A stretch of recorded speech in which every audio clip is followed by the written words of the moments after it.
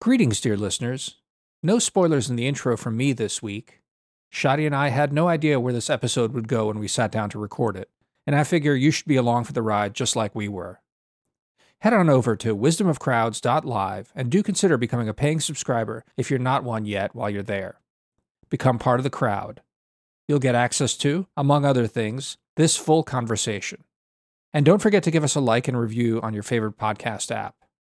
With all that out of the way, on to the show.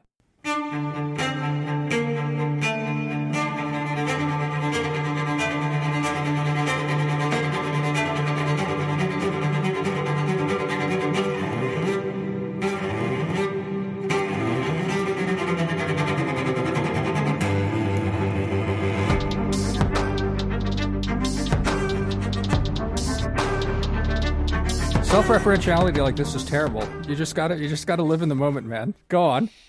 Exactly. Well, yeah, some people are worried that I'm going through an existential crisis. They've listened to the last... Many people are saying. Many people are saying. Yeah, so actually one of my favorite novelists, Zia Haider Rahman, who is a listener, he made some references. He loved the episode that we did with Rachel Rizzo. Yeah. But he did make a comment that it seems like Shadi is going through some kind of existential crisis about something or another. He called it an existential spiral. Oh, spiral. He said, wow. Oh, Shadi goodness. Going down an existential spiral. Must watch. I agree with that. I agree with all of that. Fascinating. Yeah, so what just got me thinking that I do have a tendency to kind of experiment with and explore ideas that are personal to me publicly. Mm-hmm. And maybe then, like, instead of going to a therapist, like, who needs therapy when you have a podcast? Like, let me just say before you go on the podcast thing, but I've always felt who needs therapy if you have good friends. But go on. Even better. Yeah. Well, this is a podcast that I do with my good friends, so I suppose that it's not too different. And but anyway, I don't really think I'm going through an existential spiral, but we can save. Well, anyway, we don't have to save it. Look, here's the thing: I haven't yet listened to your other podcast, the podcast you're cheating on me with, Zealots at the Gate. The one, but it seems I saw you were on your most recent episode. You were talking about, again, part of that existential crisis, or at least the tuning out of politics thing, which is, I think, at least to me, the most outward facing part of your existential crisis. Right? Is that fair? I just think it's a change in behavior. Yeah. I don't think there's anything to get worried about. If it's just about me ignoring the news, I don't think anyone should be like that. It might be a cry for help, and maybe some people want me to follow the news and they're hurt by the prospect of me not engaging in kind of daily debates about like dumb political topics. Yeah. But I don't think anyone should be fearful for my soul or anything like that. But okay, so also just as some little background, last night I spoke on a panel that this organization called Braver Angels was hosting on the future of the left. And it struck me that it was, not the band. And it struck me as somewhat odd that I would be invited to kind of speak from within the left.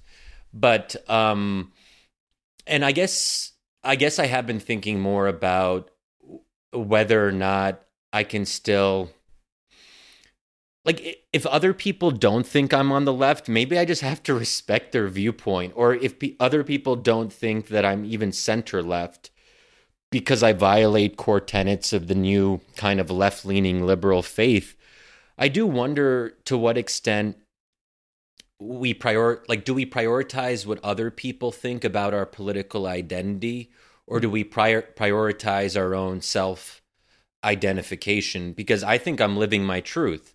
I think that I believe that I am center-left.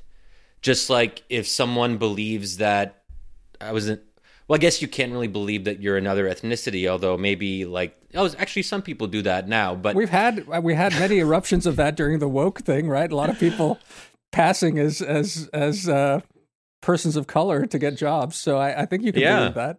True, Yeah. true. But And go on. if you can choose your sexual Religion? or gender orientation, why can't you choose your political Do you orientation? choose that? I don't know. Is that the orthodoxy now that you can choose it, or that it's isn't the repression thesis tied to the fact that like your truth is being repressed?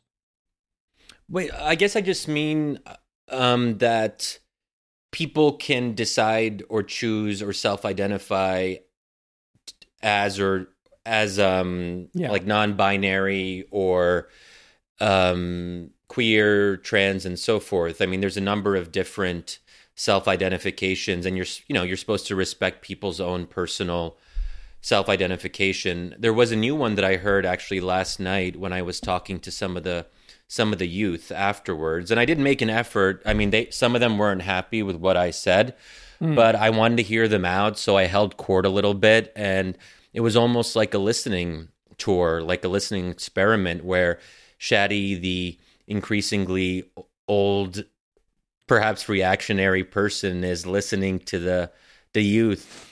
And I heard a word I hadn't heard before, agender. So Whoa. a and then gender, which I don't know Wow. exactly what that means. Huh. And then I was asking them, like, I wanted them to help me understand how they view white privilege. They were all around like 22 or something like that. And I don't talk to 22-year-olds all that often. And it does really strike me that there is a generational gap or divide. Hmm. But anyway, but it makes me think that, so is it normal to be in the middle of your life and to start feeling that key political presumptions are changing? That used to happen a lot during the Cold War, where you had people who started off as socialists and communists, and then over time they became neoconservatives. So that was actually a quite common thing. And there are so many books about people's kind of ideological journey. And it does tend to be from left to right. I don't know what that says. It says that perhaps as people get older, the temptations of reactionary thought become more attractive. What's that saying, Shadi? Do you remember it? Like if you're not on the left before you're 30, you have no heart or soul, and if you are on the left after you're 30, you have no brain. Isn't that Yeah, the yeah, I actual think it's saying? something like that. I think it's But probably but but more 40, but yeah. but the that just suggests to me that it's not just the Cold War and neoconservatism, that this is sort of tried and true, that it's not actually all that new, that like, it's sort of part of growing up. Yeah. But finish your thought. But I have some thoughts as you were saying. What else were you going to say on that? Like, Well, I don't think it's as common for people to publicly shift. At least I don't see it all that often. Maybe there's people I'm missing, but I don't get a sense that there's a lot of folks who 6 or 7 years ago were left and now they're right. Although I guess people would say that Matt Taibbi, Glenn Greenwald, and people like that effectively did that, but they don't self-identify as right. They haven't written some book saying, this is why I moved to the right and embraced a new ideology. So I don't think that really counts, because the Cold War examples are mostly of intellectuals who are open about their changes. They said, look, we are leaving the Democratic Party. We are no longer that. We right, are in the Reagan coalition. We are going to vote for the Republican Party. To my knowledge, the kind of anti-woke leftists are not saying they're going to vote for Trump in 2024 or Ron right, DeSantis. So right. I wonder, I just think it's a lot more risky now to kind of telegraph an ideological or partisan shift so publicly in front of other people, because we live in a more tribal society where people are self-sorting, and you would basically have to completely shift your acquaintances, your friends, even perhaps your marriage or whatever, because political divides can tear people apart. They can tear relationships apart because the personal is now political and the political is personal and everything is intertwined. So I just think now it would be harder to do like a mixed ideology marriage in Washington, D.C. Like, Eh, remember back in the day when there was like James Carville and Mary Matlin, and they would be on opposite sides of like televised debates, like one on the right, one on the left, and somehow they would keep their marriage together. Like I think that's sort of passé. Like people aren't looking to Carville and Mary Madeline as examples to emulate anymore. No, fair. A couple of points. All I'd say about the neoconservative thing, of course, is that I think you're right that the sort of party shift. Now, it's been so long since I've really been swimming in these waters and really sort of, I don't know, trying to excavate that period. But you're right that like Reaganism brought the big party shift, but the neoconservative stuff happened well before that, right? It was it was at first a good faith critique, though some would say maybe not good faith critique, but a reaction to the failures of the Great Society and LBJ's domestic, very ambitious, progressive domestic social engineering projects. I mean, I remember,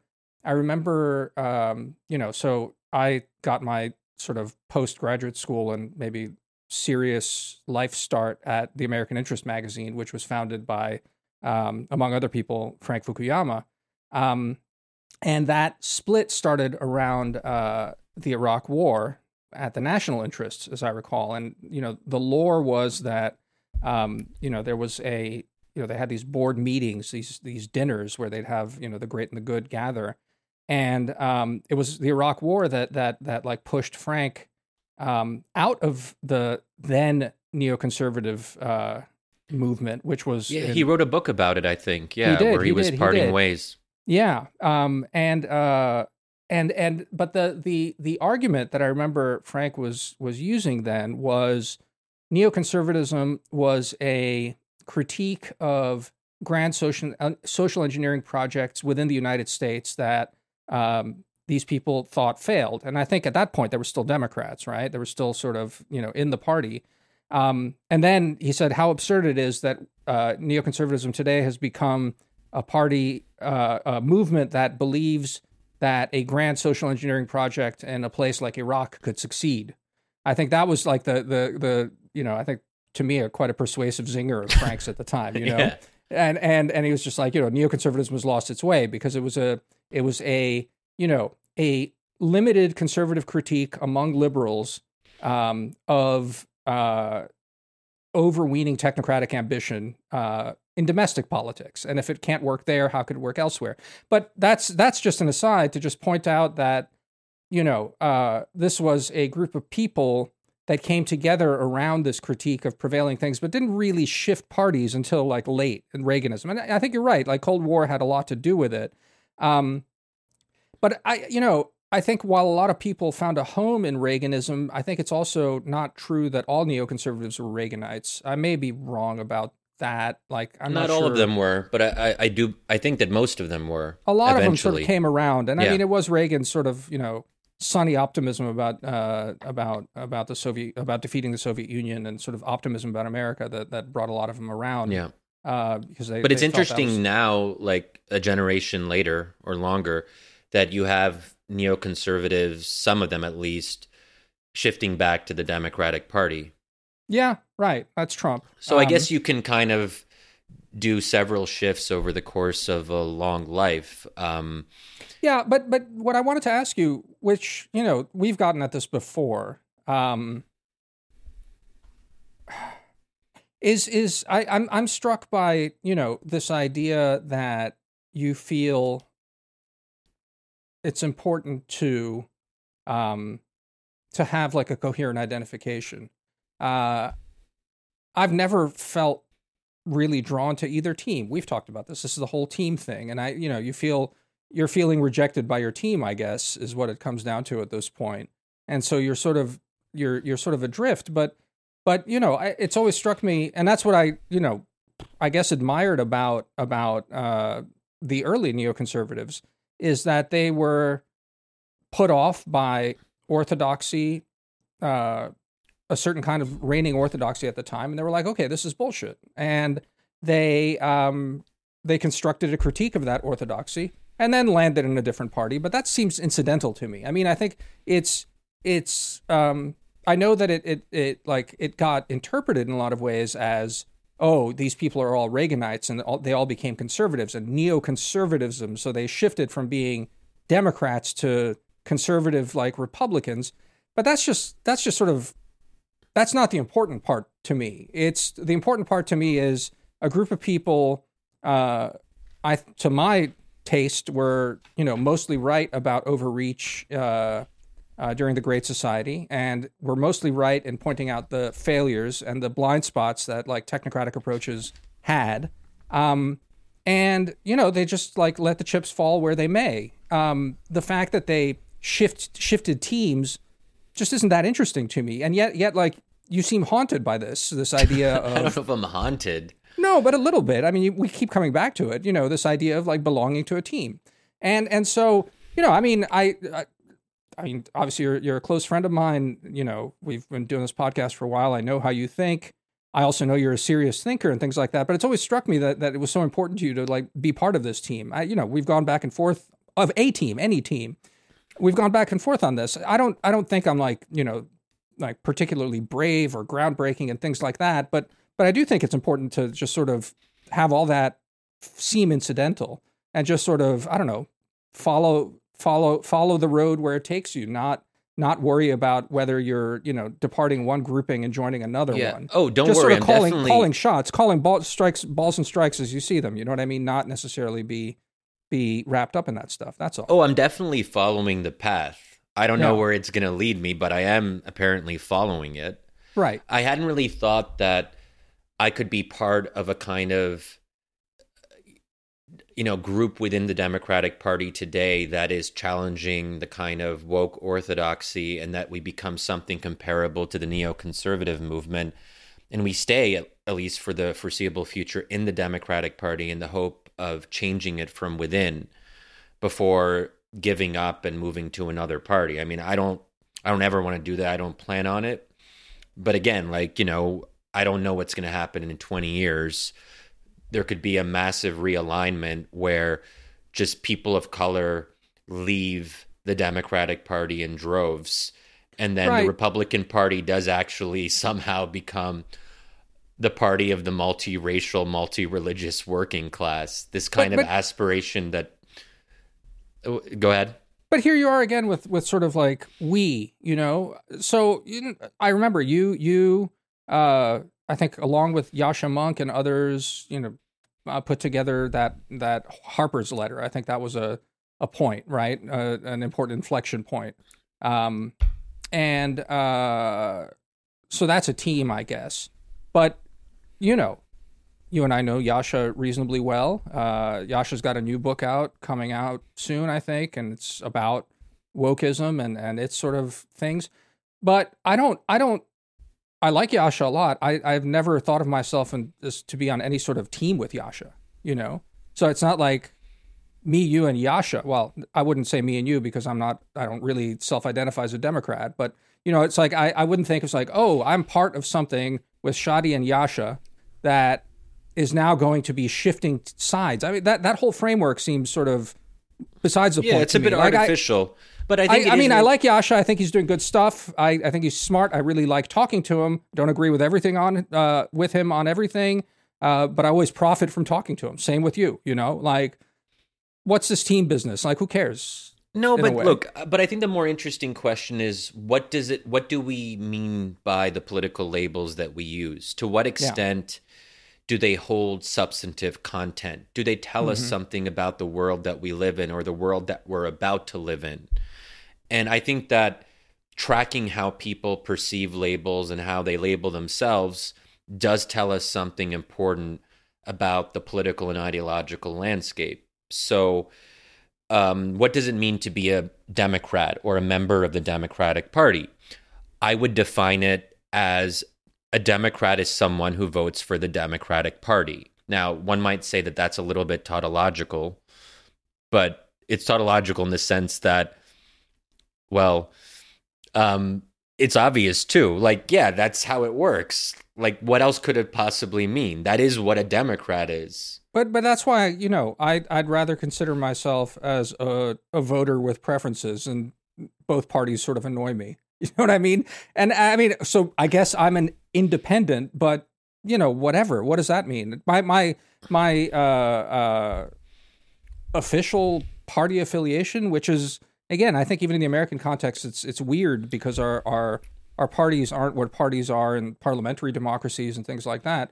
But I believe, honestly, it's been a while. I believe I registered as a Democrat so I can vote in elections that matter in Washington D.C. because Republicans never going to win here. So might as well register as a Democrat because I live in Washington and to have a marginally more impact on local elections, because voting in Republican primaries is pointless, in this context. But that doesn't determine anything or any kind of loyalty for me. And certainly doesn't determine any kind of identity for me, I guess is what it is. It's like, what does it mean to be a Democrat? I mean, I guess it means, to me, it's purely pejorative. Wow. It's purely pejorative in the sense that I would say if someone's like, I'm a Democrat, means that oftentimes you don't know what you think about stuff, and you go into some echo chamber that self-identifies as Democrat, and then like pick up your cues from that. Or, you reliably read, again, pundits, because that's their role, is to sort of basically spread orthodoxy if they feel that way. And then you read a bunch of those and then just like mouth their ideas over and over. I think that it's just lazy. That in our society, the ideal would be that no one identified with any of this bullshit. That basically everyone was like, I don't know, that sounds kind of like crap. And then but that's completely idealized. Obviously, that's not how it works. It's not how societies work. But still, as an ideal, and maybe an ideal I try and practice on my own is like a great deal of skepticism about both sides.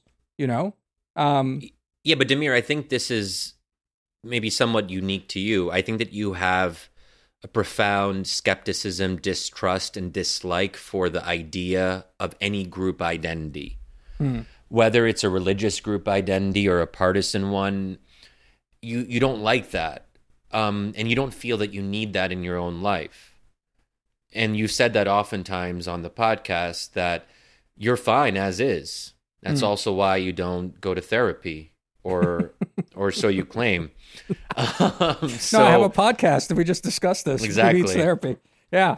But most people aren't like you. I think that, like, at a fundamental level, most of us desire identity markers. And if you ask people, what are you? They'll give you a number of descriptions. So Democrat is not, well, certainly I'm a small D Democrat, but that's a different thing. Completely. But I'm not using member of the Democratic Party or someone who votes for the Democratic Party as my primary identifier. It's a secondary one. But it is one of the ways that I see myself, because partisan identity has become increasingly salient in American politics. So at some level, we're products of our own changing society. In a society where partisan affiliation matters more and more, it's going to matter more and more to me what party I'm in. Because if other people think it's important, we can't just escape that world and say it doesn't matter to us. Yeah, well, so let me challenge that a little bit, and it's hard for me to do because my family doesn't live in this country, so I have to sort of challenge it anecdotally to you. But even someone who does have family in this country would have to do it anecdotally, because I'm not sure how else you'd do it, because polling wouldn't reveal this. Oh. But I can ask you about your parents and your brother. I've spent a lot of time talking to our friend Rachel Rizzo, who, and she's mentioned it in the last podcast about how much time she's spent outside of D.C., and how much she's enjoyed being back in Utah during COVID, reconnecting with her, not just her family, but her friends out there. And what was most refreshing to her was in fact that like lack of that politics and this partisan identification and affiliation mattered less. Now, I think, when you go back to, say, Salt Lake City, or even our friend Sam Kimbrell, when you go back and he was telling us stories of going back to Colorado and interacting with his family and friends back there, obviously it'll map onto a party and you'll get interesting sort of echoes of how the news and all these things filter into people's lives. So, the media plays a role in setting up narratives about Trump and the Republican Party and what Republicans stand for. And on the other side, Fox does this as well, and all the other sort of alternative media sources about what the Democrats are up to and, what their goals are for the country. But you'd get, I think, and I feel like you've said this about your parents too, when you talk to them, where they're just like, Shadia, I heard X, Y, and Z about what's going on in the world. Like, is that true? And like they turn to their DC offspring and friends because they're in the shit and they're so deep into it to sort of help clarify it. But it's not like most people even have it. You said Democrat is a secondary identity, but I feel like for a lot of people it's like tertiary or even further down the line. It's basically they're living their lives. They're going to work. They're maybe getting into political arguments over at a happy hour with friends. Some crisis erupts in the world and it breaks through the sort of wall of regular life and they're sort of paying attention to it and they're getting barraged about, the political implications of this side and that side. And they're like, wait a second, do Republicans really not want to support Ukraine? That's crazy. We why wouldn't we support Ukraine and that sort of stuff? Because people aren't engaged and aren't following it very much. And so I wonder whether what you're describing is like one of these like very DC things that this sense of belonging to a tribe and party is something that's just very intrinsic here. That you were even talking about like Carville and Madeline and the rest of that. And we here in DC, like, oh, do you remember the time when James Carville and Mary Madeline were dating or like married and like cross party? You go back and say James Carville and Mary Madeline to your parents or to any friends back in Bryn Mawr. They'd be like, what the fuck are you talking about? Am I wrong? Yeah, sure, but that could apply to any number of things that we talk about here on the podcast that people might not be aware of. No, like I'm just saying that it sounds very overdetermined. This thing that you're saying about belonging to a tribe that is the party. I think you're right that things have gotten polarized, but I wonder if in the real world, as it were, the polarization happens oftentimes by the time we're in election season and people start paying more attention, and then the media is just so nuts on both sides and is in high outrage mode, and that then transfers onto people. But you and I have also counter. Yeah, well, just one last thought. The other thing is, you and I have pondered why given the high stakes in a lot of these hyper polarized elections, we haven't had civil war yet. And I think the answer is because it just doesn't matter that much to people. Like Republicans who believe the election was stolen, to Democrats who feel that Trump is the gravest threat, since Adolf Hitler himself. It's I don't think that it's they don't care. I think that it takes a lot of effort, energy, attention, time, and even perhaps money to try to get into a civil war. It just really it's a very high threshold. Taking up violence against your fellow citizens or against the state, it's just a very, first of all, why would anyone really want to do that? Just think through that. Let's think through these scenarios for a second. Why would anyone do that in America? So I think we that did it's it once not before. It's possible. But I don't think that it's that people don't care about issues. They don't care enough about issues to wage violence. Those are two different things. Do you think they care about this partisan identity that much to wage violence over it. That's my case too. It's not about the issues. It's this idea of tribalism. I'm pushing on this. I don't have an answer. I was just, like I said, this is sort of anecdotal from talking to my American friends. I've listed you, Rachel, and Sam, but there are others who, have family in real parts of the country. I just don't have access to real parts of the country like you guys do. But I guess I'd say this. Yeah. Yeah. Go on. That's all. So I'm just pushing on that as a counter. So go on. Yeah. 2 points. One is, and I could be forgetting an example, I don't think that there have been civil wars in advanced, like for a country as prosperous and advanced as America, like it would be completely beyond. It just doesn't happen. Like rich societies don't fight civil wars. Fine. Until now. Now, of course, that can change. Yeah. And I think that's part of it. In a late capitalist society where people have their smartphones and have unlimited choice and can go out and do like pretty much whatever they want, like, would you really want to give that up? Or you can just hang out in your apartment and just like not care. Like, it just seems like, what would the incentive structure be for people to give up everything they have to fight a civil war? It just doesn't make any logical sense. But putting that aside, I do want to just push back against something you said earlier, that these are DC concerns and considerations. There is a growing body of survey data that suggests that some of this stuff has gone out into the crowd. Mm-hmm. So I just pulled up the numbers right now. There was a 2021 survey of college students. Now, they are college students, so that would suggest a certain level of education. But still, we're not just talking about like DC elites who like read the New York Times or whatever it might be.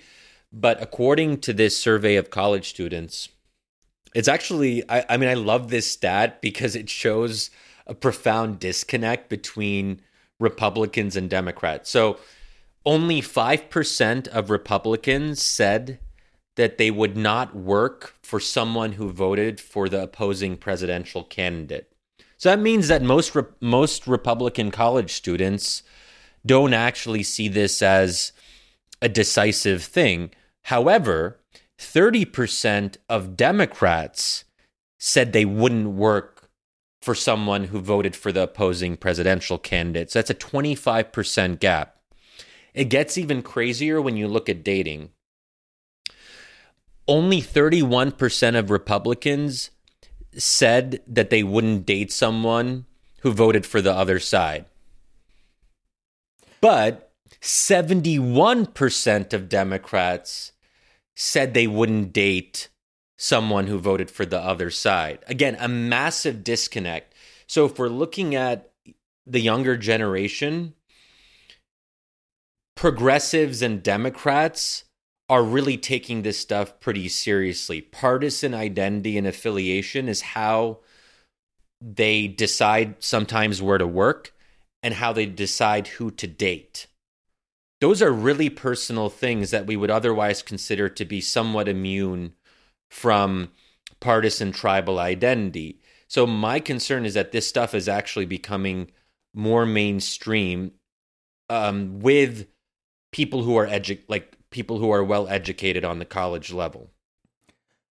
So my first thought when you started saying this, the statistic, of course, is that it's college students who are the only class of people that are more useless than us in DC. These are people who actually have no real jobs, have never actually worked a real day in their life. And then you're asking them to opine who they would like to work for. So they've never been in the fucking workforce. They've never actually worked real jobs, except maybe waiting tables. You know what I mean? So that's part of it. I mean, like, I think college is never land, right? And that's part of, I think, the other reason why, you know, that sentence we were kicking around before about under 30 don't have a heart, over 40, as you said, you don't have a brain, is because I think is largely you have to deal with life. You haven't dealt with life in college. There's no life in college. All you're doing is reading books and dating, or rutting, really, not even dating. You know, it's just like, it's just copulation and reading books. That's not even true, because the younger generation has stopped copulating, like the whole sex recession. Okay. So they're not even really doing that. Are they reading books? I don't know. Okay, so they're just sitting around and being radicalized with dumb ideas without actually reading anything and not even having any fun. So, it's all I'm saying is I now look, I will say that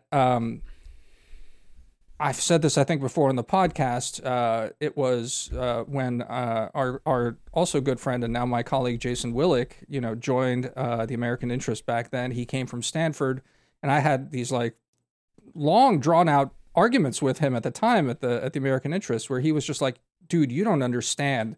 Campuses are insane, and it's bleeding out of the campuses into the real world. And I was just like, no, dude, I remember college. I mean, it was a while ago even then for me, but I was like, that was insane too. It was just dumb, loony crap. And professors are also a class of just like useless, irresponsible people. And, it just sort of, it breeds sort of kookiness, but the real world takes its toll. And so I feel like I have had to reassess that and eat some crow on that core belief. I think it has bled out of college campuses, and you're seeing it with a lot of this social justice stuff and wokery, and how that's sort of moving into corporations and the legal profession, and how it's getting into lawmaking. So I certainly have been too glib about this in the past. I'll take your point that maybe this is a barometer of something, but I'm still struck by this fact. And fine, maybe advanced democracies, advanced societies, wealthy societies can't go to civil war, but it's even what you said. It's the flip side of wealth and the amount of choice of distractions that you have in an advanced society that you don't care about politics that much. It's also that life intervenes, and you have to provide for your family, and you're trying to raise some kids and save money for college and the rest of that. And at that point, politics just matters less. And it's again that it's that's why why in DC it seems so exaggerated, this belonging to a party, where I just I think people have these tribal affiliations and things like that, but I'm again just more and more I'm always struck by how normies interact with my friends who have normie friends and ask very normie questions about politics, because they're just not that plugged in. It just doesn't matter that much. It's not a secondary identity marker for them. It's way down the line, it seems to me. Okay. Before I get to my main point, I just want to share a little fun aside. Mm-hmm. So my mom, on our little family group chat, she shared a meme. And the meme is just a kind of like picture of a quote. And it's not clear who this quote is from. It just may be something that people say. It says this: hate to break it to you, but when the richest people on earth tell you the real problems are pronouns and wokeness, they are trying to distract you from something. That's what it says. Mm-hmm. So she shared that, and then she asks on our group chat to me, is this true, Shadi? 3 question marks. So clearly she's seeing this meme on Facebook, and she knows that we occasionally talk about wokeness, and now she's curious about this. But I think a lot of this stuff is filtering. Maybe it's not like front of mind. It's not front of mind for my mom, and my mom has often said, Shadi, all this wokeness stuff, I don't really understand it. But like memes spread. Anyway, sure, just a little data point. Yeah. But, you said something important about marriage and children, that life intervenes. And this is also at the heart of the quote we mentioned at the beginning, that you don't stay socialist after 40. What happens after 30 or 40? And it might be 30 because back then people used to have kids earlier, but now maybe we got to push it a decade. So if becoming a little bit more reactionary or a little bit more conservative is a product of getting married and having kids and having responsibilities, then we have an important causal mechanism here. The concern then would be if increasingly young progressives aren't getting married, aren't having families, aren't taking responsibility in this way, they won't necessarily become more reasonable over time, because the mediating factor is not present there. And I haven't read the full article, but it's just something people were sharing. It's a piece from David Leonhardt in the New York Times, where he talks about how millennials, even older millennials, have stayed firmly in the Democratic Party. There doesn't seem to be an obvious shift over time. Millennials are still very progressive, disproportionately so. And anyway, so we'll include a link to that in the show notes. I haven't read the piece, but maybe there's other stuff in there that might be of interest and relevance. But I do wonder if there is something different this time around, where because of these new trends of people not having children, because of climate or whatever other reasons, because they prioritize, scrolling on their smartphones. I read something else today that was sort of getting at this point too, but I can't remember who wrote it, that there is a kind of, anyway, we know what's going on. And if they're not having kids, I think it'll be interesting to test and see whether there's a big divergence among older millennials between the ones who do end up forming families and the ones who stay childless or partnerless. Yeah. That's it for part 1, dear listeners. There's a lot more where that came from. If you're not yet a paying subscriber, please head on over to wisdomofcrowds.live and become one. Help support our work. Hope to see you in the bonus.